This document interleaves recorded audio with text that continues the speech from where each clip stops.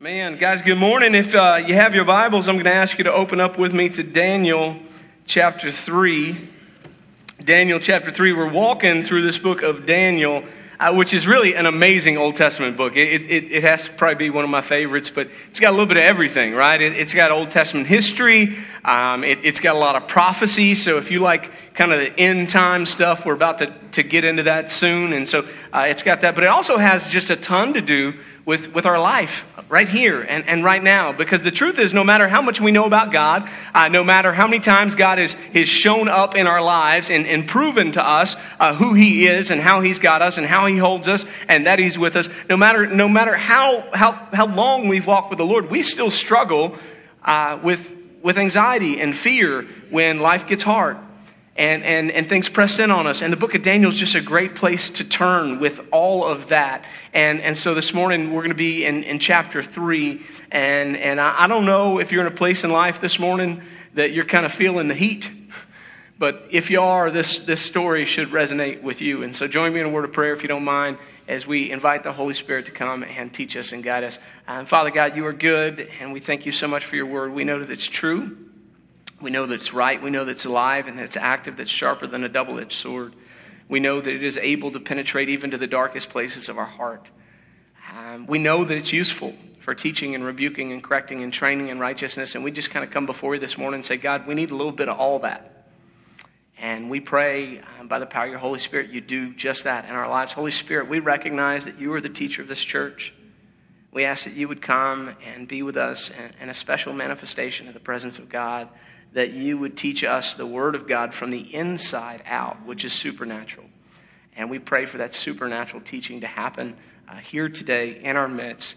Please exalt Jesus Christ that we might see Him clearly and want Him more than anything else. In Jesus' name we pray. Amen. Amen, amen, amen. So guys, Daniel chapter 3, let's read it together. There's a lot here, but we're gonna try to get to it. So here it comes. It says, King Nebuchadnezzar made a gold statue 90 feet high and 9 feet wide. I don't know if you're into construction, but those dimensions freak me out a little bit. You know what I'm saying? 90 feet tall, I want a little wider base, okay? But evidently, maybe they ran out of gold because the whole thing was made out of gold. And he's like, I'm not going any wider on the base, okay? That's what you get. So it's 90 feet high and it's 9 feet wide. He sets it up on the plain of Dura in the province of Babylon. King Nebuchadnezzar sent word to assemble the satraps, the prefects, the governors, the advisors, the treasurers, the judges, the magistrates, and all of the rulers of the provinces to attend the dedication of the statue that King Nebuchadnezzar had set up. So the satraps and the prefects and the governors and the advisors and the treasurers and the judges and the magistrates and all the rulers of the provinces, they assembled for the dedication of the statue that the king had set up. And then they stood before the statue Nebuchadnezzar had set up. A herald loudly proclaimed, "People of every nation and language, you are commanded, when you hear the sound of the horn, the flute, the zither, the lyre, the harp, the drum, and every kind of music, you are to fall face down and worship the gold statue that King Nebuchadnezzar had set up. But whoever does not fall down and worship will immediately be thrown into a furnace of blazing fire." Therefore, when all the people heard the sound of the horn and the flute and the zither and the lyre and the harp and every kind of music, people of every nation and language fell down and they worshiped the gold statue that King Nebuchadnezzar had set up. Now, some of the Chaldeans took this occasion to come forward and maliciously accuse the Jews. We're talking about Daniel and his friends. There are other Jews, but we know that Daniel and his friends are the ones that through their faithfulness to God have risen up into high places in Babylon government. And so the other people that are underneath them are looking for a way to get them. And so it says some Chaldeans took this occasion to come forward and maliciously accuse the Jews. They said to King Nebuchadnezzar, "May the king live forever. You, as king, have issued a decree that everyone who hears the sound of the horn and the flute and the zither and the lyre and the harp and the drum, every kind of music, must fall down and worship the gold statue. Whoever does not fall down and worship will be thrown into a furnace of blazing fire. There are some Jews you have appointed to manage the province of Babylon, Shadrach, Meshach, and Abednego. These men have ignored you, the king. They do not serve your gods or worship the gold statue you have set up." Now, just a side note about worship.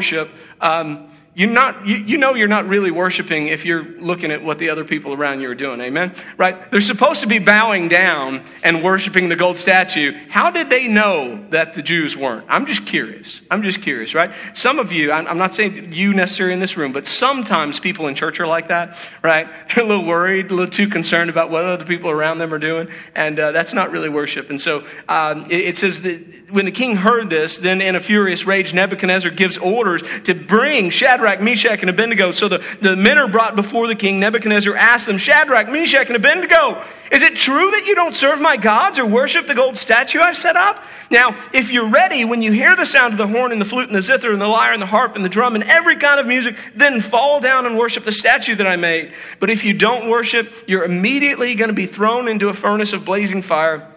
And who is the God who can rescue you from my power? That's one of those, you might want to underline that in your Bible. Shadrach, Meshach, and Abednego replied to the king Nebuchadnezzar. It's my favorite verse in Daniel coming up, by the way. Shadrach, Meshach, and Abednego replied to the king Nebuchadnezzar, we don't need to give you an answer to this question. Ready?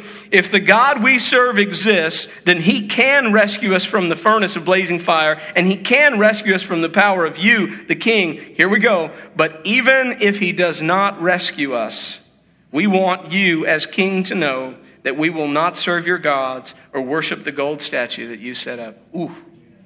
Then Nebuchadnezzar was filled with rage, and the expression on his face changed towards Shadrach, Meshach, and Abednego. See, he actually cared for them. He thought highly of them. His expression is now changed. He's now filled with rage. His face transformed is kind of how the original language would read. And he gave orders to heat the furnace up 7 times more than was customary. And he commanded some of the best soldiers in his army, tie up Shadrach and Meshach and Abednego and throw them into the furnace of blazing fire. So these men in their trousers and robes and head coverings and all the other clothes were tied up, and they were thrown into the furnace of blazing fire. Since the king's command was so urgent, the furnace extremely hot, the raging flames killed those men who carried Shadrach, Meshach, and Abednego. It is so hot that the dudes that are throwing them in die.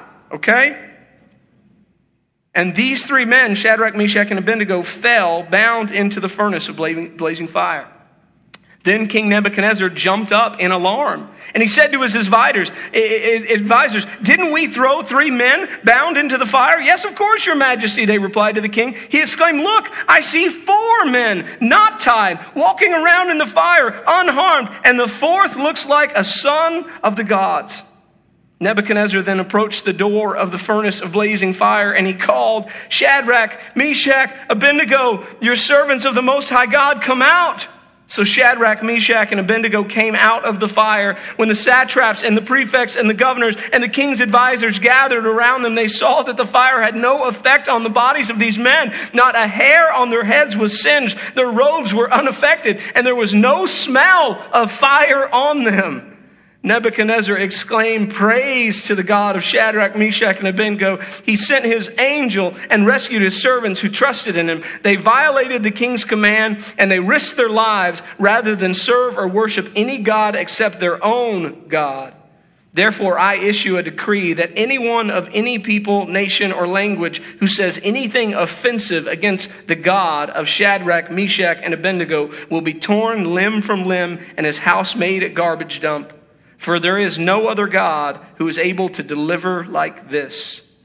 Then the king rewarded Shadrach, Meshach, and Abednego in the province of Babylon. Whew.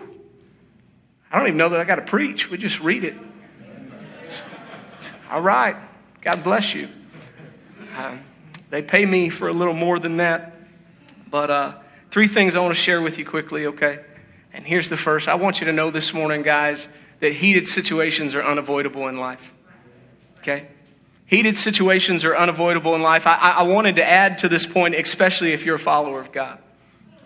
Heated situations are unavoidable in life, especially if you're a follower of God. Now listen, the odds that you will ever be asked to bow down to a 90-foot tall, 9-foot wide statue of gold and worship it are pretty slim, okay? Can we just confess that from the very beginning? It's pretty slim that's the situation you're gonna find yourself in, okay?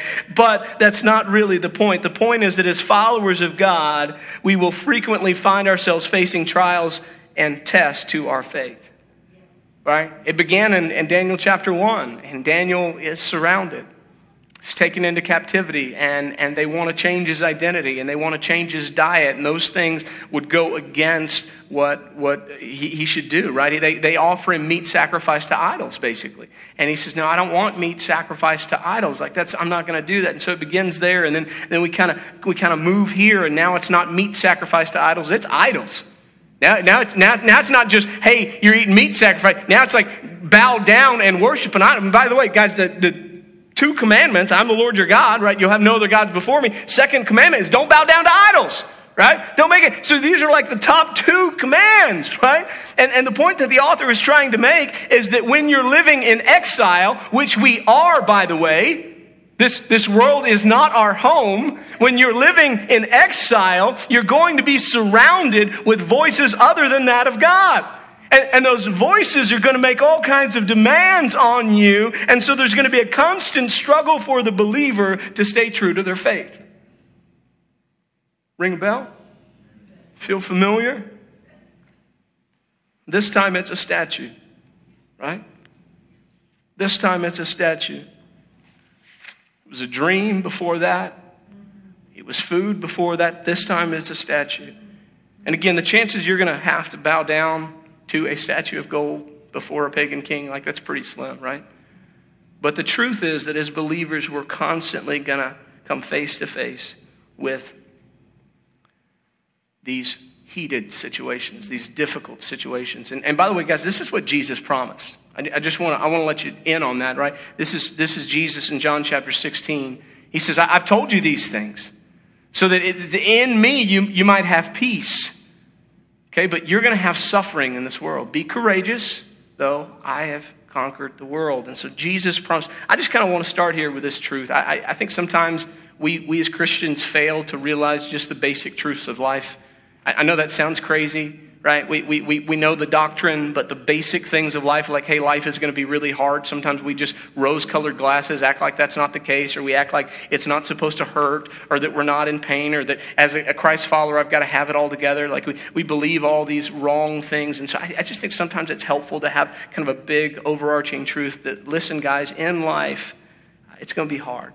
So heated situations are unavoidable. They're part of life. They're promised by Jesus is the first thing. Second thing I want you to understand, though, is this, guys, is that we face 2 kinds of flames, all right? We actually face 2 different kinds of flames. And so I spent this week thinking and praying through the passage. Like I said, it's one of my favorites, and because I love that response right there in verse 17 and 18, like, our God can rescue us, but then verse 18, but even if he doesn't, that is the place you want to get to, my friends. That's the place, that is the sweet spot of your Christian walk. And but I was praying this week, Lord, what's the universal truth I can share here, right? What's a universal truth? Because the people of God are living in exile. They're undoubtedly going to find themselves in heated situations. And so I was like, well, God, why is that the case? Why is that the case? I know you promised it, but why are we always going to find ourselves in these really difficult, heated situations? And the Lord kind of just impressed my spirit, like, hey, go study this fire thing. And I want you to know that there's a couple sources. And so the first reason why we face the flames is actually in our text. It's in our text. Because we face the fire because of a pagan king. That's the truth. Right? We face the fire because of a pagan king. Now listen, the Bible says that Satan is the ruler of this world. He's the ruler of this fallen world. That's what the Bible declares it, right? He is the pagan king. I mean, that's who he is. So we are exiles living in this fallen world, living in captivity under the captor, under the pagan king named Satan. And just like that pagan king Nebuchadnezzar, Satan wants us to bow down. He demands our allegiance. And he promises us the world if we give it to him. He did that with Jesus. You guys remember Jesus in the desert, right? Satan takes Jesus, the Son of God, who made all things, up onto a mountain and is like, I'll give you everything you see. I wish Jesus was more like my teenager at that point in the scripture, right? Just talk back to Satan in that one moment. I just want to hear him mouth off. Really? You dummy, I made it all. Right? He doesn't, just says no. Friends, what I'm here to tell you is, listen, Satan is that pagan king, and he wants you to bow down. And I'm here to tell you, if you don't, the moment that you stand up to him, the moment that you look him in the eye, the moment that you say, I'm done with that sin, the moment that you say, I'm not going back, the moment that you say, I'm changed, the moment that you say, I'm righteous, the moment that you say, I'm forgiven, the moment that you say, I'm free, you are going to tick him off, and he's going to crank up that furnace. And I know what the Bible says. I know, don't quote me, Bible. Don't shoot me an email this week and say, well, the Bible says if you resist the devil, he'll flee from you. He will eventually. But if you don't think that the moment you tell Satan that you're done with him, that he won't crank up the flames and turn up the furnace. Listen, the flames are about intimidation.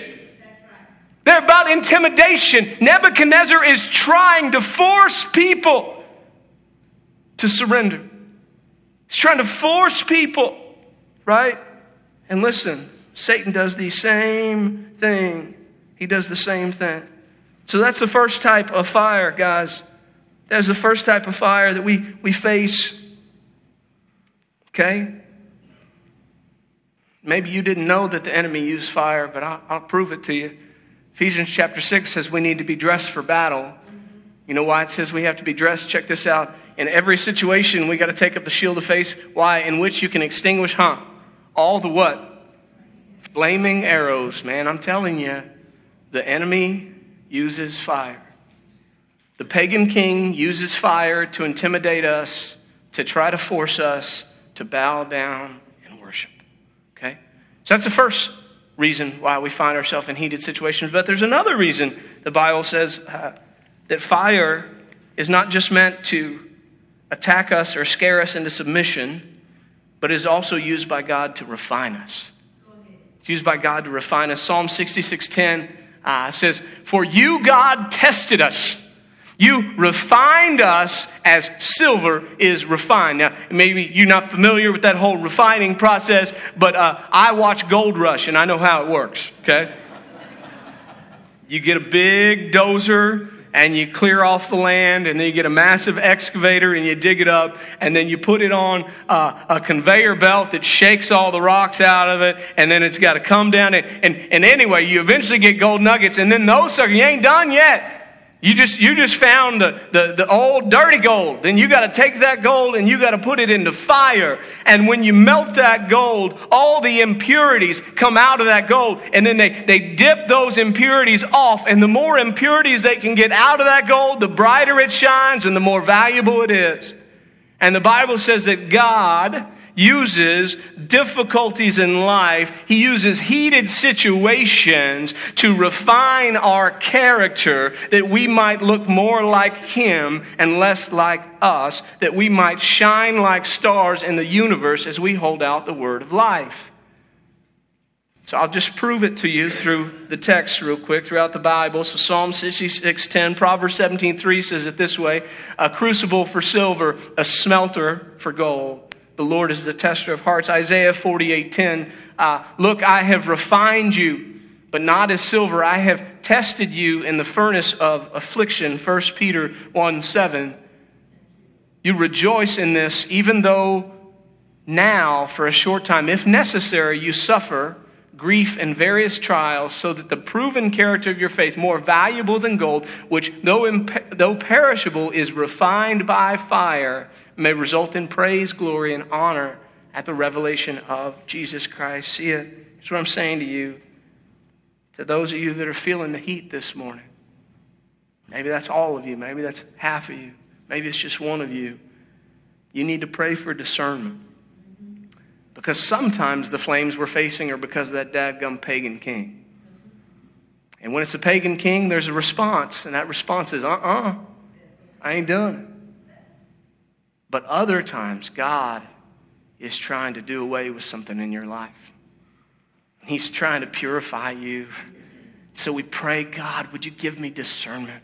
That's a one promise of Scripture you need to make part of your daily life, that God says anyone who lacks wisdom can ask for it, and He will give it generously without finding fault. I kind of jokingly refer to it as the I've lost my wallet and keys prayer. But I know it sounds silly. I can lose stuff and lay it down in like crazy places. And God is so gracious, even in the small things in life. He's just like, here you go.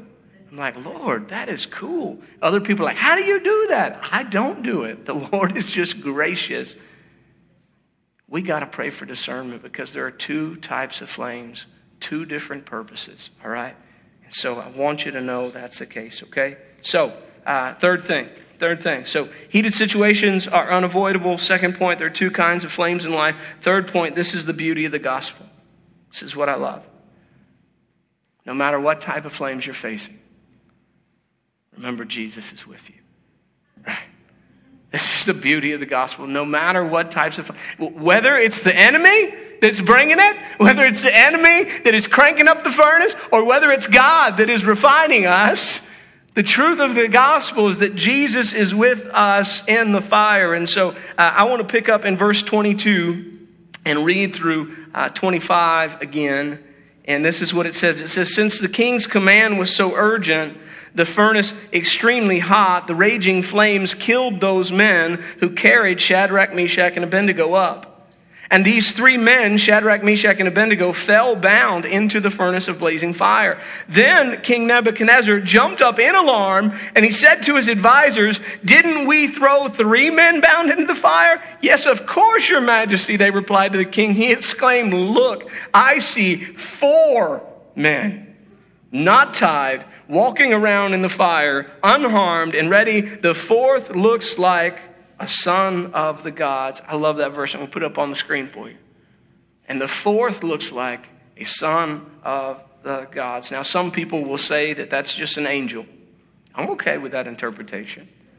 A lot of people, though, believe, and that's my belief, that this is actually Jesus, the pre-incarnate Christ, standing in the flames with Shadrach, Meshach, and Abednego. Either way, whichever you believe, the truth remains that God is with them. And guys, that's the point of the series.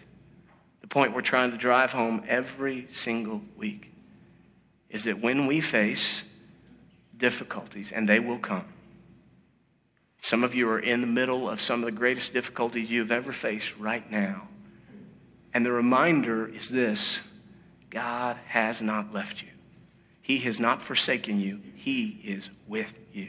We have a God that is with us in the flames. Jesus chose to step into humanity, into the flames, to be with us. And I want you to look at his promise. Ready? It's his proof. Matthew 28:20. It says, and remember, I am with you always to the very end of the age. Now, before he said this, he told his followers that they were going to be persecuted.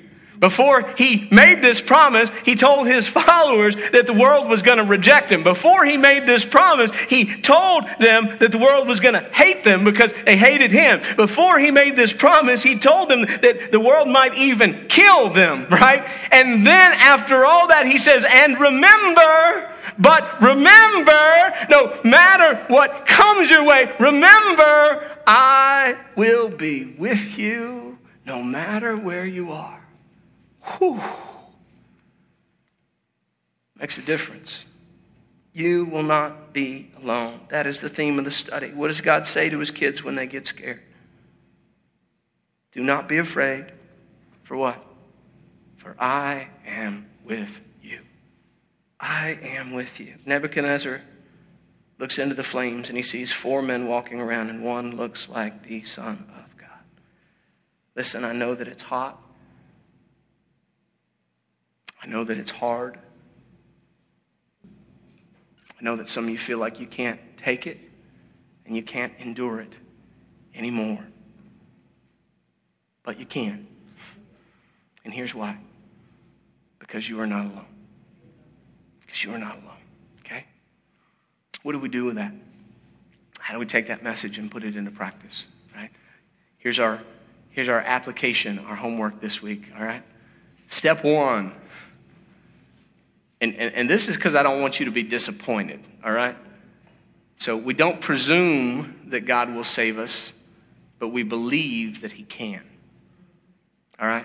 Listen, if you presume that God will save you from every difficult situation in life, you have a warped view of God, and when you're in a season of suffering, you think that God has left you. You follow me? Anybody know some people? Anybody? I'm not going to make you raise your hand. I'm one of those people, right? But we know some folks, and some of those folks we look at every day in the mirror that have bought this belief, right? Well, I'm in a season of suffering. This is very difficult. Life is hard. And so we presume that God was going to save us. Now listen, God can save us. We need to believe that God can save us. But the prayer is, or the statement is, listen, my God can save me, but if He doesn't save me, I ain't going nowhere. That's the statement. And it's an understanding God is able, but for His purposes, He may choose not to. And listen, and He's worthy. And He's good. Let me ask you, is God worthy of the flames? Is He worthy of death? That's what we got to know, right? You say, I don't want to die. Well, Jesus said we got to die every day. You got to die to yourself, right? Take up your cross and follow me. Is He worthy of the flames? And so listen, if He is, and I believe He is, then this becomes our attitude. I don't presume God's going to save me from my situation. Therefore, I'm not a prosperity gospel kind of guy. So when life is hard, I don't think God has left me. I don't think He's abandoned me. I don't think He no longer works. I don't think He no longer does miracles. I just believe that if God has me in the flames, He's refining me. If He's not rescuing me, He's refining me. And I just say, yes, Lord. Okay? Second thing. We focus on being faithful. So I gave this little key away in week 1. But if you focus on being faithful, you don't have to worry about the flames. You just don't. Guys, if our goal when we die on the tombstone, if our goal is just faithful, I was faithful to Jesus, then it doesn't matter what affliction comes your way. Because your end result wasn't money, it wasn't power, it wasn't fame, it was just faithful. Whatever God has for me, whatever situation, like I'm down, that's what I want to do. I always want to choose God. I don't want to choose me. If our aim is to be faithful, then the flames don't really matter. Because if that's what He has for us, so be it. Guys, the history of the Christian faith is that tons of men and women that have gone before us were burned at stakes. They were quartered, pulled apart. They were wrapped up and tied up in ropes, entire families, and thrown off of bridges and mass drownings. Try not to picture that. Helpless fathers looking at their kids, watching them breathe their last breath underwater. Like this is our history. That's the truth of the matter. You can't be disconnected from the history of the Christian faith.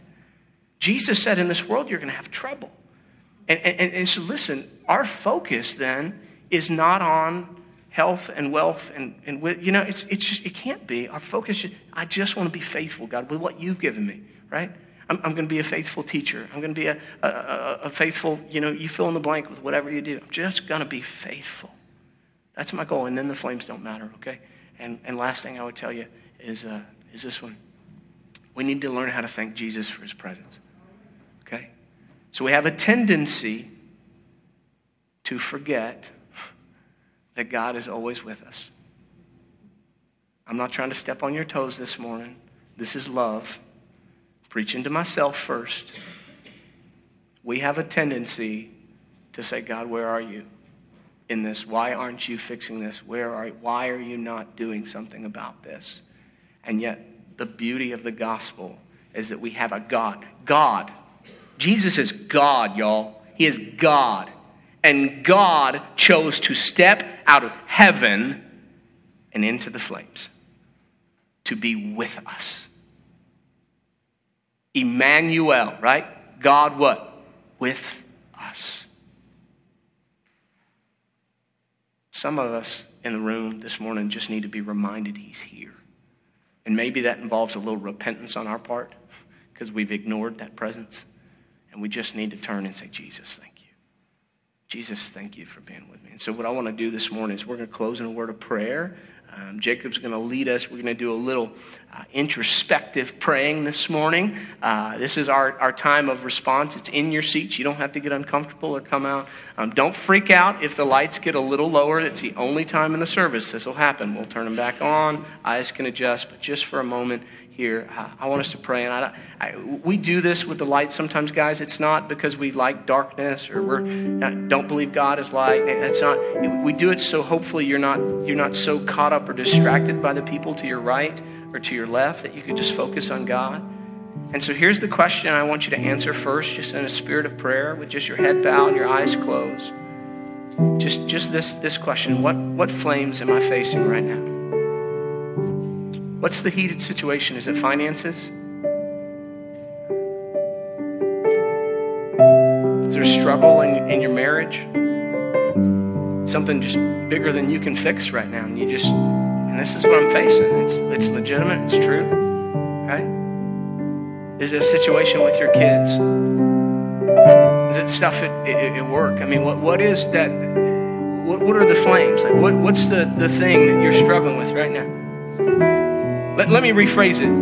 Right now, if you could ask God to rescue you from something, right now, if you say, God, I want you to rescue me, you get one wish, right? I'm not saying God's a genie, but I'm saying if there was one thing you could say, God, rescue me from this one thing. What is that thing? What is it?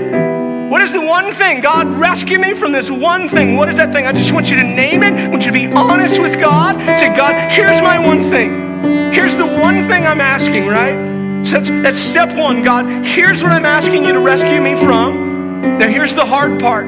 Some of you, that was hard, but it gets harder. Ready? Now pray this with me.